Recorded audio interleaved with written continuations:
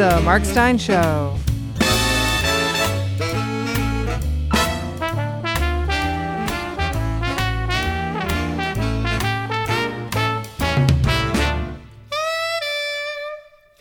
Now, here's Andrew Lawton, in for Mark.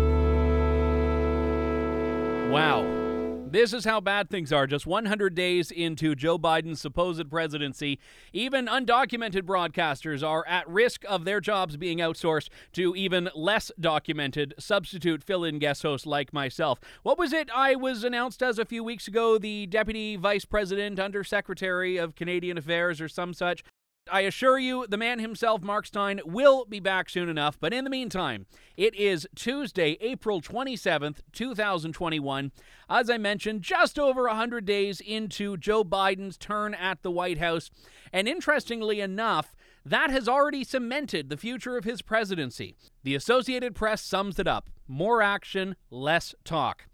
Yes, the AP did a rigorous, fact-based, impartial audit of Biden's first 100 days, and they've determined that he is, quote, tugging the United States in many new directions at once, right down to its literal foundations, the concrete of its neglected bridges, as well as the racial inequities and partisan poisons tearing at the civil society. Add to that a list for dramatic action to combat climate change.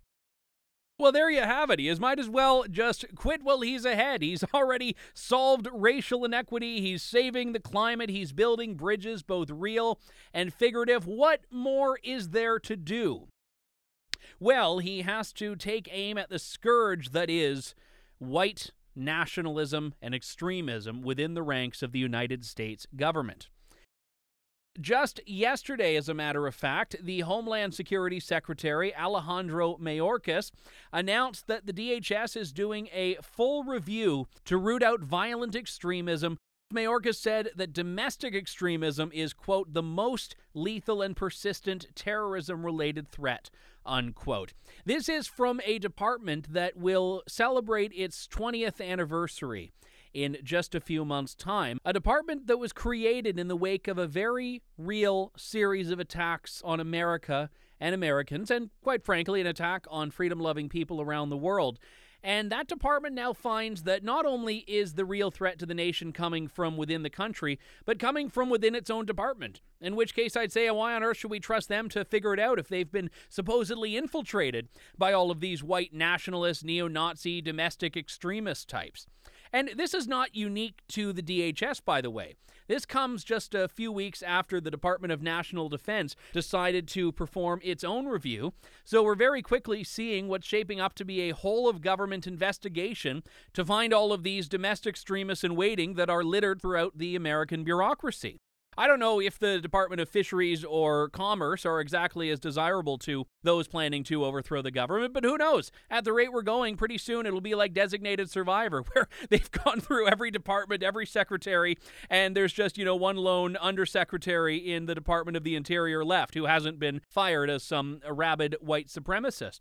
And it would be a lot easier to take these sorts of reviews, as they're called, seriously if they didn't come after 6 years of pretty much everyone on the American right being held up as a white supremacist and as an extremist. If the mainstreaming of these terms to people who just have a different position on, immigration or gender equality or whatever the case may be, if those people for the last 6 years were not subject to all of the very labels that are apparently what the government is trying to root out from within its own midst. And I saw a quote from one former Homeland Security official, Thomas Warwick, who said, "Those of us who know the DHS well know that the number of problematic officers is small, but even a small number is corrosive and undermines the trust of the American people and the entire mission of the department and its components." And when I hear something like that, I actually can't help but wonder if a lot of this is just about trying to create a threat to justify whatever it is that the department wants to do. And in that case, the so-called insurrection of January 6th, which I would remind people had only one casualty, and it was one of the protesters, Ashley Babbitt, who was killed by an officer who at this time and probably for the rest of time will remain nameless. But this has been used as the justification, as the grantor of political cover, if you will, for government departments to go through and concoct this right-wing threat that supposedly exists and has infiltrated all levels of the United States government. Well, if this is what the more action, less talk 100 days of Biden looks like so far, I can't say I'm too eager to see what's coming in the next 100 days. Perhaps more of this. CDC recommends that pregnant people receive the COVID-19 vaccine. We know that this is a deeply personal decision, and I encourage people to talk to their doctors or primary care providers to determine what is best for them and for their baby. Pregnant people? I could have sworn there was another word for those people. In any case, that was Dr. Rochelle Walensky of the Centers for Disease Control and Prevention telling everyone that pregnant people are safely able to get their COVID-19 vaccines. Now, you may think terms like that are innocuous enough, except I can guarantee you they are very deliberate in their usage. I saw one public health official somewhere on Twitter say that pregnant women are eligible for COVID vaccines, only to receive in reply a slew of condemnations for how dare you say pregnant women. You mean pregnant people, one said. You know better than to say pregnant women. This is disappointing, another said, and so on and so forth. These things used to be very fringe, but are now completely the norm. And when we talk about investigating to root out extremist sentiments that exist within government, I would say we could start with whoever thinks that saying pregnant women is just too controversial or too exclusive for doctors to utter.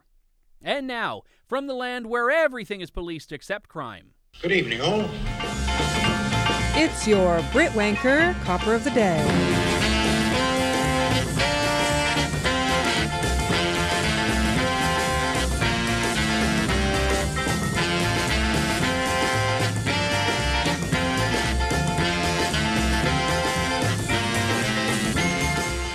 I must confess, I'm going to invoke my guest host prerogative today and highlight a wanker copper from Her Majesty's Overseas Dominion of Ontario in Canada, from the Ontario Provincial Police.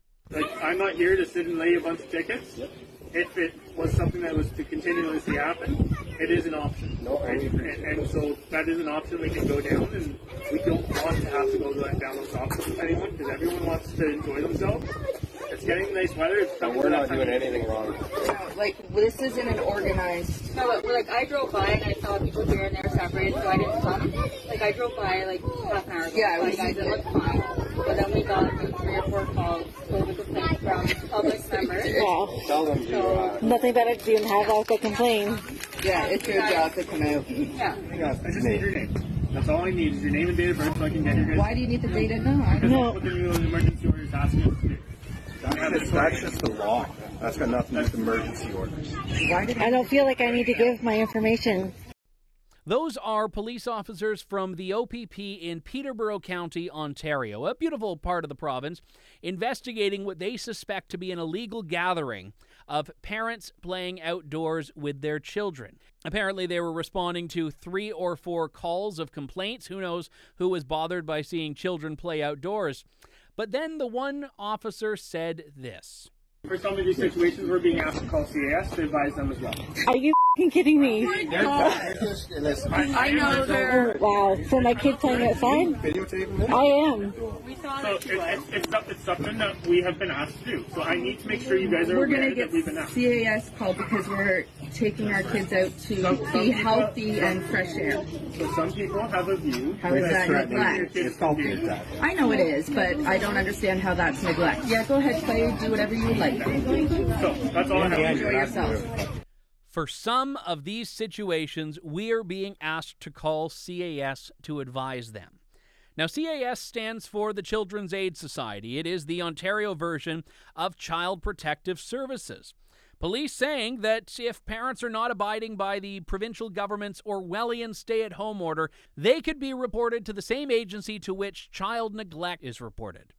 Now, I would say that keeping your child locked up for going on 14 months without having them able to see their friends, without having them able to go to parks and play with people in the neighborhood, I would say that is in and of itself far more abusive than what these parents stand accused of doing, which is getting together outdoors in the nice weather and playing with their children.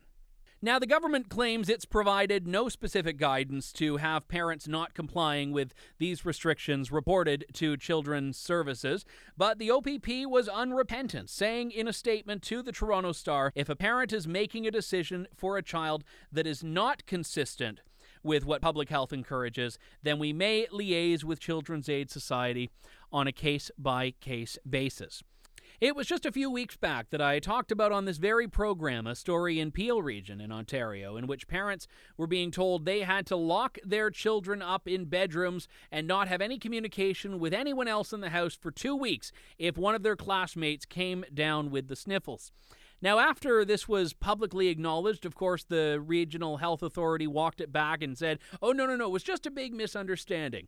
That may or may not happen here, but as it stands, parents who bring their children outdoors when the government says stay inside are the real abusers. They're the real neglectful ones. They're the ones that public health authorities think need to be reported to Children's Services. It is safe to say that this officer with the Peterborough County of the OPP is your wanker copper of the week.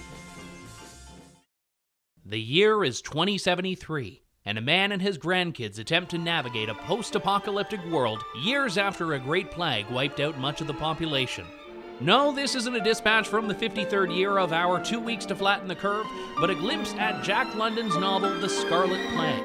The Scarlet Plague is the latest addition to Mark Stein's Tales for Our Time. Tune into Stein Online nightly as Mark serializes this timely novel. Mark Stein Club members can listen to this latest tale and the entire back catalog of nearly 4 dozen by going to www.steinonline.com. Welcome to the 93rd Oscars. Did you watch the Oscars on Sunday? I mean, it was like the regular Oscars, but without viewers and without jokes. So I guess it was just like the regular Oscars, come to think of it. Viewership fell to an all-time low this year, under 10 million people for the first time ever watching the Oscars. And it wasn't exactly surprising when you saw that the opening monologue didn't even attempt to be funny. This is MC Regina King. We are mourning the loss of so many, and I have to be honest, if things had gone differently this past week in Minneapolis, I might have traded in my heels for marching boots. Now, I know that a lot of you people at home want to reach for your remote when you feel like Hollywood is preaching to you. But as a mother of a black son, I know the fear that so many live with, and no amount of fame or fortune changes that. Okay? But tonight, we are here to celebrate. You know what? At least she's self-aware, because I'm pretty sure that's when most people did, in fact, as she predicted, reach for the remote. And it didn't get any better over the remaining 4 minutes or so. She didn't even attempt to make a joke. I think there was a prevailing attitude of let's just get this thing over with. But it was interesting in an era in which people around the world, and certainly still around the United States, depending on where they live, are sequestered in their homes because of lockdowns and restrictions, forced to contend with mask mandates, stay-at-home orders, and all the like. But curiously, none of those who were watching this glitzy gala were masked. Here's how Regina King explained it. I am very proud and excited to be here. And yes, we are doing it maskless, yes. You are probably asking, how are they able to do that? Well, think of this as a movie set. An Oscars movie with a cast of over 200 nominees. People have been vaxxed, tested, retested, socially distanced, and we are following all of the rigorous protocols that got us back to work safely. So, just like on a movie set, when we're rolling, masks off. And when we're not rolling, masks on. All right? That's how we do it. Oh, yeah, okay, so it's okay when they do it. That's basically the thing. As she says, you just throw some cameras up and you can do whatever you want, because this is a set. This isn't just a dinner. And unless that was the attempt at humor, in which case, well played, or perhaps they didn't need a joke because the whole big thing was one. But it was actually surprising how brazen it was that we can do what we want because we are celebrities. There's a church just a couple of hours from me who, like most churches in my part of the world, has been shut down yet again by the government. According to the law, just 10 people can be in the building at any one time unless it's being used as a film set, which is the case now. A Netflix show called Umbrella Academy decided to rent out the church to film there. And are they content with just having 10 people? Well, no, the rules are a little bit different for film sets. You can have up to 50 people there as cast, plus an unlimited number of crew members. And as the government says, even places that are shut down to the rest of the world can be open to film. And when you point this out, you get a bunch of sycophants from the film industry who respond and say, well, you know what, we're safe and we get tested and we're doing all of these things, to which I say, why is no one else being given that privilege? Why can Hollywood get up there and have the Oscars because they call it a film production, but individuals can't open up their restaurants or bakeries, even if they perhaps put some cameras up in the corner and say everyone who dines here is now a cast member? 14 months into this, the people who should be screaming and jumping up and down saying it's time to reopen have already gotten their reopening, so they don't care about the rest of us. We're supposed to just sit at home and watch celebrities talk about living their lives. Well, it is only a distant hope for most of us to be able to do the same thing. Though I should be fair, it isn't just the Oscars. Also, the elite New York City sex club called Sanctum has reopened with its Wild Orgy Masquerade, which I believe Kirsten Gillibrand says is infrastructure, if I'm not mistaken. Childcare, sick days, and Wild Orgy Masquerades, although I might be wrong about the childcare part. On May 15th, the sex club returns with tickets fetching up to $8,000. Again, lockdowns for me, but not for the kinky. The only folks who seem to be living free these days, with the exception of a couple of states in the South and a couple of Eastern European countries, are celebrities, sex club proprietors, and of course the Chinese communists who unleashed this virus on us all. Yes, the world may still be in large part shut down, but Chinese penetration continues. There are a number of ways that a foreign adversary can seek to influence a person. Do you agree with that? Yes. Financial? Yes, that can be one. Romance, you said, is another. Yes. It's Eric Swalwell's Chinese penetration of the day.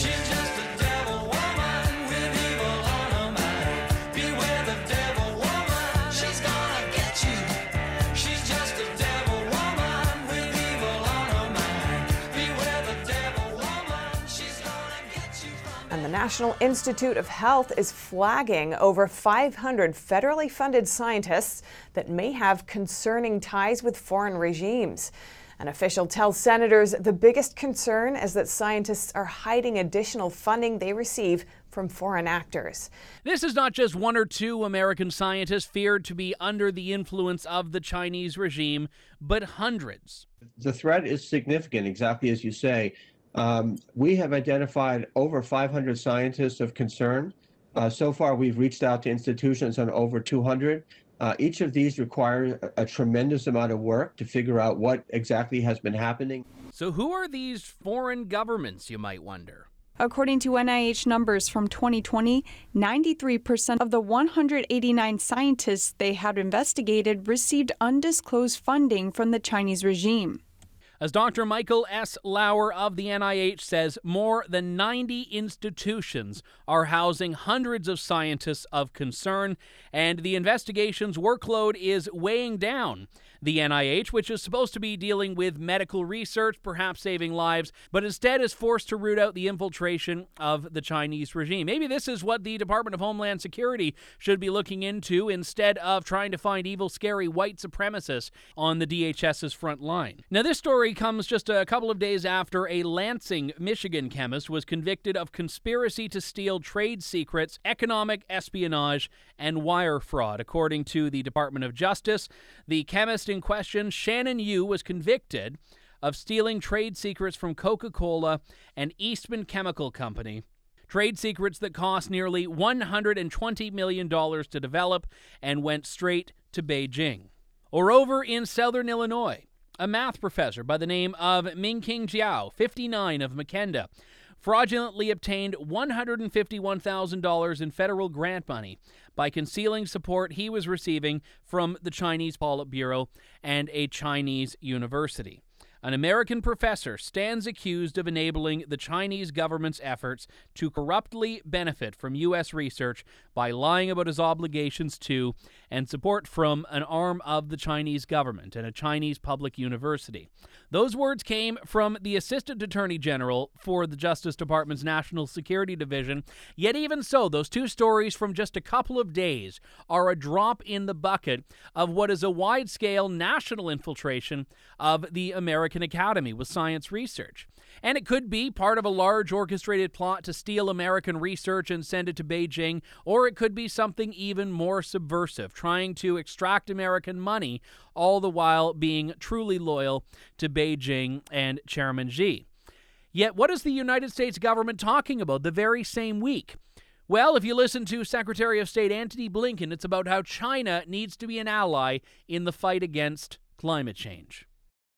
Right now, we're falling behind. China is the largest producer and exporter of solar panels, wind turbines, batteries, electric vehicles. If we don't catch up, America will miss the chance to shape the world's climate future in a way that reflects our interests and values.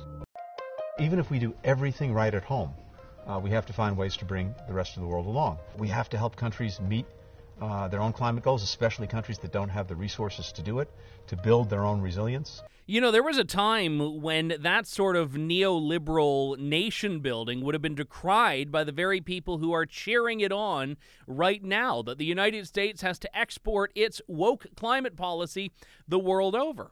And even if you believe that that's a good idea, there's no justification for that actually working.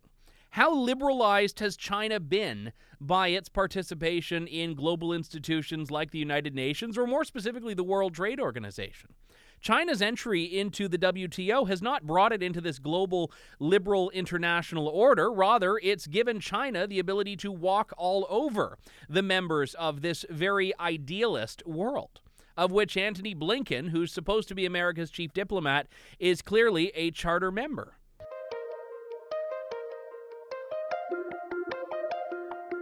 For all the disagreements and tensions and challenges that we have with certain countries, including China, we also have overlapping interests. And China has a strong interest in dealing with climate change itself, as do we. And the bottom line is, if our two countries can't do this, then no matter what the rest of the world does, we're probably not going to succeed.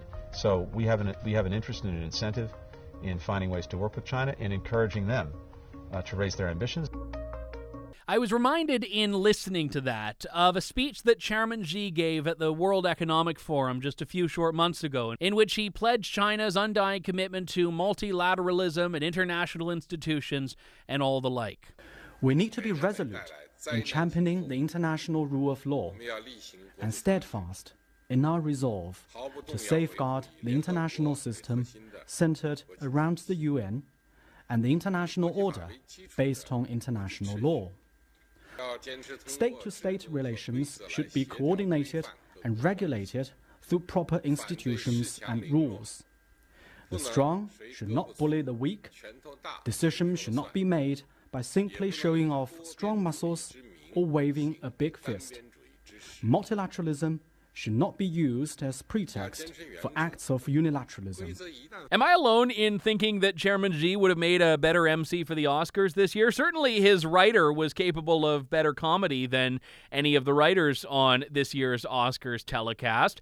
Obviously, he is accusing everyone else in the world implicitly of doing exactly what it is that China is doing. But the most insidious part of this is how many people are going along with it, not the least of which is American Secretary of State Antony Blinken. For all the disagreements and tensions and challenges that we have with certain countries, including China, we also have overlapping interests. China doesn't need to be a bully anymore when the world just willingly hands over its scientific secrets, its sovereignty, its money, and its hand in friendship over climate change, which is the number one way to Joe Biden's heart, not with a nice-smelling strand of hair, but apparently with a dictatorial leader who claims he thinks emissions might be just a little tad too high for his liking. And all is forgiven. Beware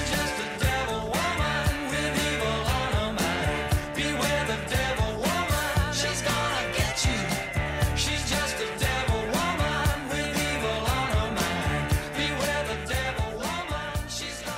doesn't take all that much to be canceled these days. Sir Isaac Newton now facing the cancel mob, according to a draft curriculum from Sheffield University that dismisses Sir Isaac as a beneficiary of colonialism. In an effort to tackle, quote, long-standing conscious and unconscious biases and challenge Eurocentric and white savior approaches to science, no white scientists can apparently be held up as model examples. No, apparently the only scientists worth celebrating are those that are taking the secrets from American universities and sending them right to Chairman Xi. But this same rationale that we can't celebrate anything that was created by a white person is, at Oxford University anyway, taking aim at sheet music. No, I don't mean bad music. I mean literal sheet music, on sheets, which, according to one busybody in Oxford's music faculty, are themselves products of colonialism. This board of staff and students found that there is a white hegemony in the study of music history, and part of that is the colonialist representational system of music notation. Tal Bachman is no stranger to many of you listening in. He's been a featured guest on Song of the Week on the Mark Stein Cruise. He's a hit recording artist, songwriter, and now he's slumming it with me. But he knows music, and he knows the cult that is wokeism. In fact, he's written about it at Stein Online in the past. You should check it out. Tal, when classical music is somehow deemed cancel-worthy, the question that I have is nothing sacred? Yeah, that's correct. Well, actually, let's back up a little bit. There are certain things that are sacred. They've just replaced all the sacred things, right? I mean, I don't think it's so much that the wokeists have obliterated sacredness as that they've replaced it all. If we're talking about sort of traditional moral codes, certainly in the Jewish and Christian traditions, there's this abundance of sacred, there's an abundance of sacredness. Certain things are sacred, certain places are sacred, acts are sacred, entities are sacred, aspirations are sacred, all sorts of things are sacred. Well, the wokeists hate all of that. I'm calling them wokists. I'm assuming that's an actual term, and that I did not make that up for my Stein Online piece. But let's just call them wokists for now. So they have declared war on all of those traditional senses of the sacred, but in their place, they are trying to ram through other sorts of things. I know the music industry, even today, is not a complete meritocracy in the sense of lots of crappy artists will get recording contracts and lots of great artists will go by unnoticed. But nevertheless, classical music is something where the greats that we study have withstood the test of time for a reason, because these are great work. And even if there were great African or Asian composers we didn't hear from at the time, that doesn't mean that the Beethovens and the Mozarts and the Haydns were not themselves worthy of study and worthy of commemoration. Yeah. And in a lot of cases, people treat it as though it's a zero-sum game. You can't just study more. You have to take these ones out because we have to make room for all of these. And I'm not sure if you'd welcome a Beethoven comparison or not, but you know that someone 50 or 100 years right now could say, oh, you know what, we can't play that Tal Bachman guy's music. We've already heard too many white people from that era. No, it doesn't work. Okay, well, I have all sorts of thoughts about this, Andrew. I don't have properly formatted answers in my head. So this podcast, it's supposed to be. Yeah, well, it's supposed to be like a 10-minute thing, and because I haven't developed the habit of editing myself as I think and speak, it probably will be 2 hours or something. But I have mixed feelings about this. On the one hand, I guess I would say, to kind of cut maybe to the end, there's a big part of me that wishes that we all maybe stop even talking about this stuff, reacting to it. We've gotten very reactive. Anyone who is sane, who is aware of popular culture, but not only popular culture, the highest of high culture and everything else, everything in between. We've become very reactive, where we kind of exist in a permanent state of disbelief and outrage and indignation, and this doesn't make. And of course, there's the just the ever present conservative complaint about leftist hypocrisy. Well, on the one hand, they say this, but then 2 seconds later, they say that.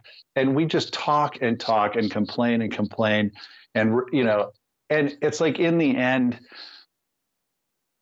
I think the ideal is we shut the hell up and we start acting. We do stuff. We launch kind of power strikes, so to speak. We create our own institutions. We stop complaining that other institutions that we didn't create and that we basically ceded to these culture destroyers are just doing what the culture destroyer co-opters wanted them to do.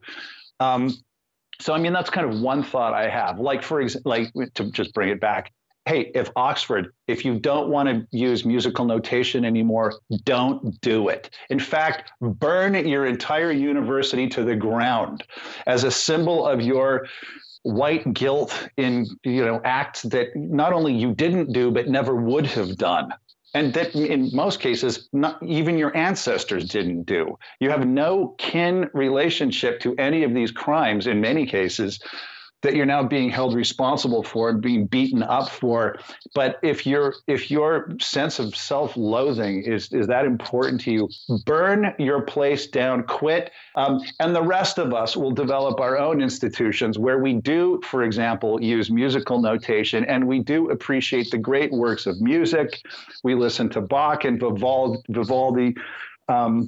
I'm partial to some of the French composers, but anyway, and we can listen to all of that kind of stuff. I mean, yeah, you are bang on about that very performative aspect of this, where people say the right things, but they're not actually prepared to go all the way with it. Yeah, for sure. I mean, well, how many of these kind of hip white administrators at these universities and the corporations that are just constantly accepting these just the most absurd guilt trips being laid on them, and kind of parroting these kind of rote confessions of guilt, like, seriously. I'm sorry. I mean, there's just so many of them. How many of them are actually firing themselves? And you are right about that. Taking it to its logical conclusion, you have no choice but to self-cancel or self-immolate. What was it? The Dixie Chicks decided to drop the Dixie from their name because George Floyd was killed by a police officer and became the Chicks. And then the one that I really liked, Lady Antebellum, dropping the Antebellum and becoming Lady A, only to learn a couple of days later that there was a blues singer named Lady A, who was a black woman herself, that was concerned about her identity and everything she had worked for being now appropriated by the artist formerly known as Lady Antebellum. But you're right, eventually there's no one left standing when you do this. I mean, what's her name that I wrote that piece about for Stein Online? Jessica. Is it Krug? Jessica Krug, the Jewish girl from Kansas. Yeah, I mean, you almost kind of have to give her credit because she went all the way, as I put it in that piece. I mean, I hate it when people quote themselves. It's like really self-aggrandizing and unbecoming. But now I'm stuck and now I have to do it. But as I put it in that piece, I think she was like wokeism's first auto martyr. She actually followed wokeist logic to the end, which is, I must destroy myself. I embody horror, a kind of horrific evil because I'm not black. I know in a contemporary context anyway, when we hear of someone from the entertainment world, we conjure up an image of this social justice warrior type, because let's face it, that's what pretty fairly describes them. But it wasn't always like that, certainly not in the music sector. I just heard an interview a few weeks back with Dee Snider of Twisted Sister, in which he said that cancel culture is the new censorship. And a lot of these 80s rock guys had no time for the woke nonsense that is ubiquitous today. But can we get that back? Can we go back to that area where art is really that genuine bastion of free thought? Well, I don't know. I mean, it kind of seems like our I mean, it kind of seems, and maybe this is wrong, but when you look back at human history, it kind of seems like the default state of affairs is that one, I want to say theology, but one worldview predominates, and it takes pains to kind of preserve itself and expand itself. And to do that, it has to kind of push back, however surgically or broadly, against these kind of rival ideas, rival worldviews. And that every once in a while, there's, it almost seems like an accidental lapse into toleration and free thinking.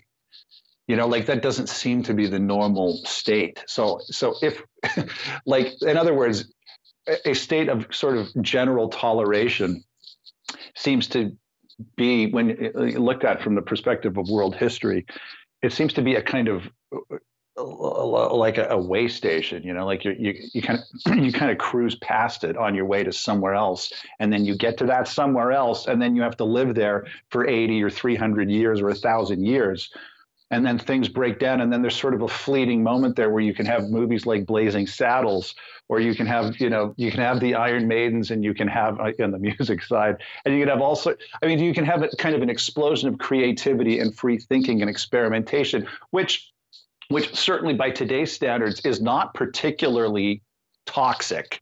I'm not saying that there's no toxicity, but it ain't nothing like we got now.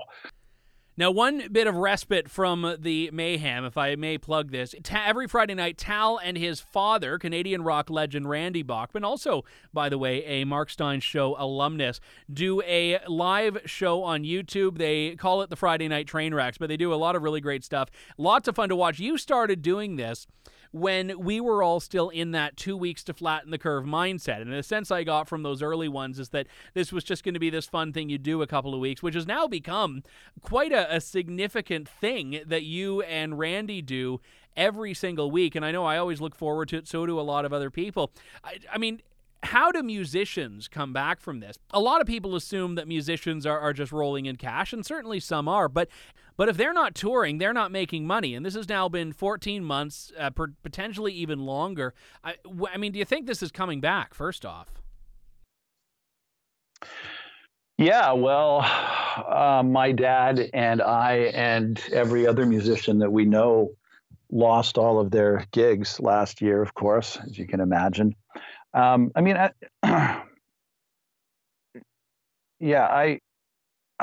know. I looked into through proxies, but I looked into us doing a tour of Florida, but I don't even think Florida is welcoming kind of touring acts yet. So yeah, it's financially pretty devastating. As a musician, if you have even one or two hits, you can tour pretty much for the rest of your life on those one or two hits. People are always going to come out. And like Jimmy Buffett, like the guy makes an absolute fortune.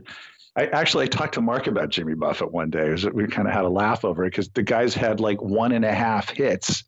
It was like, right. Like, hang on, what's the half? Well, Cheeseburger in Paradise was, I guess that was a hit. I'm not taking anything away from him. In fact, the opposite, because he had Margaritaville, which was kind of like, I didn't think this conversation was going to get into Jimmy Buffett. But anyway, you have say this one guy is Margaritaville, which is kind of more than a song. It kind of like is a whole kind of lifestyle packaged into that little 3-minute song. And then you have Cheeseburger in Paradise. The guy's toured off of it for half a century and made tens of millions of dollars. He's so clever with the way that he's done that. But, so you wipe that out.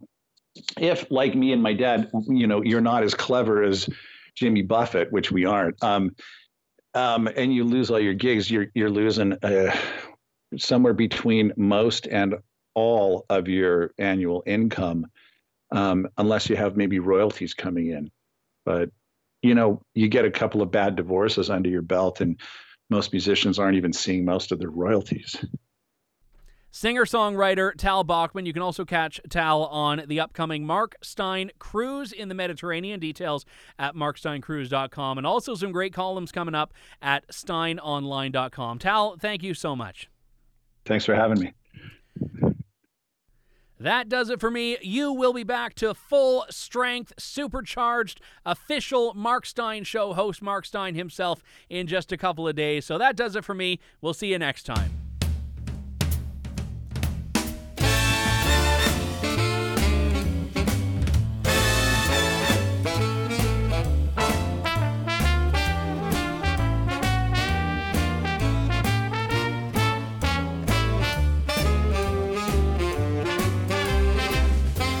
Join us next time for another edition of The Mark Steyn Show.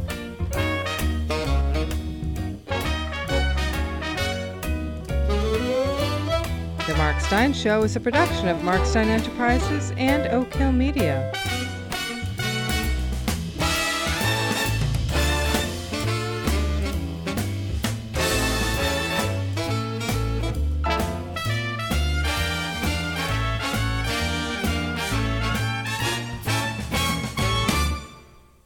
All rights reserved.